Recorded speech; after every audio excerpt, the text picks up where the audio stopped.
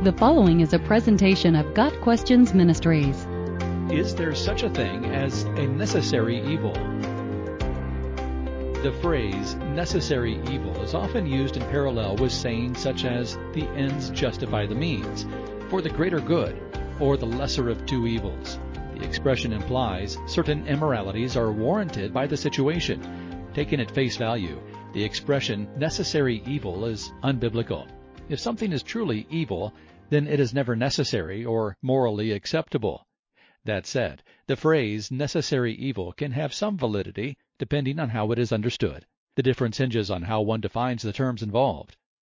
Scripture uses the term evil in two distinct ways.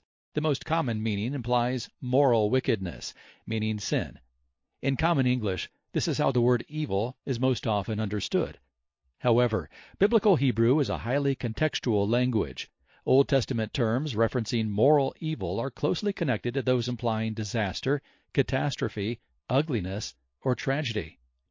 Isaiah 31 verse 2, for example, uses both concepts. While modern translations reserve the English word evil for issues of morality, older translations, such as Isaiah 45 verse 7 in the King James Version, have used evil in reference to disaster, resulting in some confusion. Moral evil is sin, something contrary to the nature of God. Moral evil is never necessary. No matter the situation, God offers a resolution that does not require evil. That which is explicitly forbidden by God's moral law is neither justified nor excused by any situation.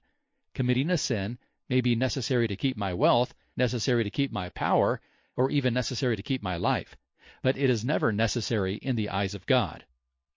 At the same time, actions are themselves defined by circumstances. It's possible for an action to bring ugliness, tragedy, or disaster without being sinful, even if that same action in other circumstances would be a sin.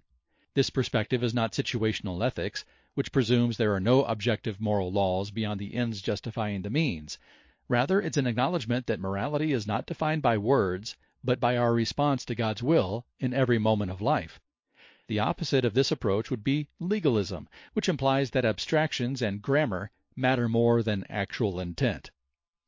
Exodus 20 verse 13 is a relevant biblical example of this difference. Most translations of the Bible render that verse as forbidding murder. This is from a Hebrew word referring to predatory, unjustified, or premeditated slaughter. This does not mean every instance of one man killing another is immoral. Capital punishment, self-defense, and legitimate war are not examples of murder. In fact, those actions are sometimes referred to as necessary evil. They may be necessary tragedy or necessary ugliness, but they are not morally evil, and the difference is in the situations. The moral principle is objective and absolute. The circumstance merely defines if and how that principle applies. Of course, not all circumstances offer clear-cut lines for making such decisions. Some events in Scripture have been cited to distinguish between justified ugliness and unjustified evil. Hebrew midwives lied to stop infants from being slaughtered. For this act, God is said to have dealt well with them. Rahab famously lied to protect Israeli spies in Jericho, resulting in her rescue from death and her commendation in the New Testament.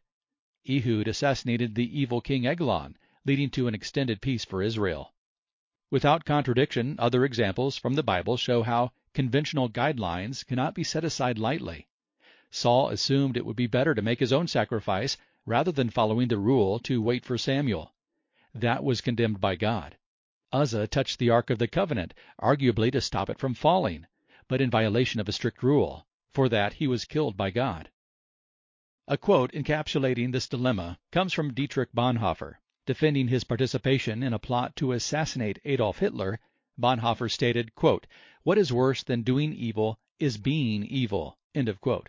Without trying to put words or ideas in Bonhoeffer's mouth, it would seem his meaning was, what is worse than doing justified ugliness is enabling moral evil.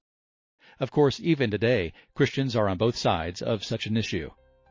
The concept of a necessary evil, taken literally, is clearly unbiblical. The question of whether circumstances might morally justify actions God would otherwise prohibit, according to His judgment, not ours, is more difficult to untangle. We should not substitute oversimplification for discernment. Scripture says that true moral discernment requires a level of training, and yet our clear preference ought to be humble and trusting obedience rather than looking for loopholes or excuses. Got Questions Ministry seeks to glorify the Lord Jesus Christ by providing biblical answers to today's questions. Online at gotquestions.org.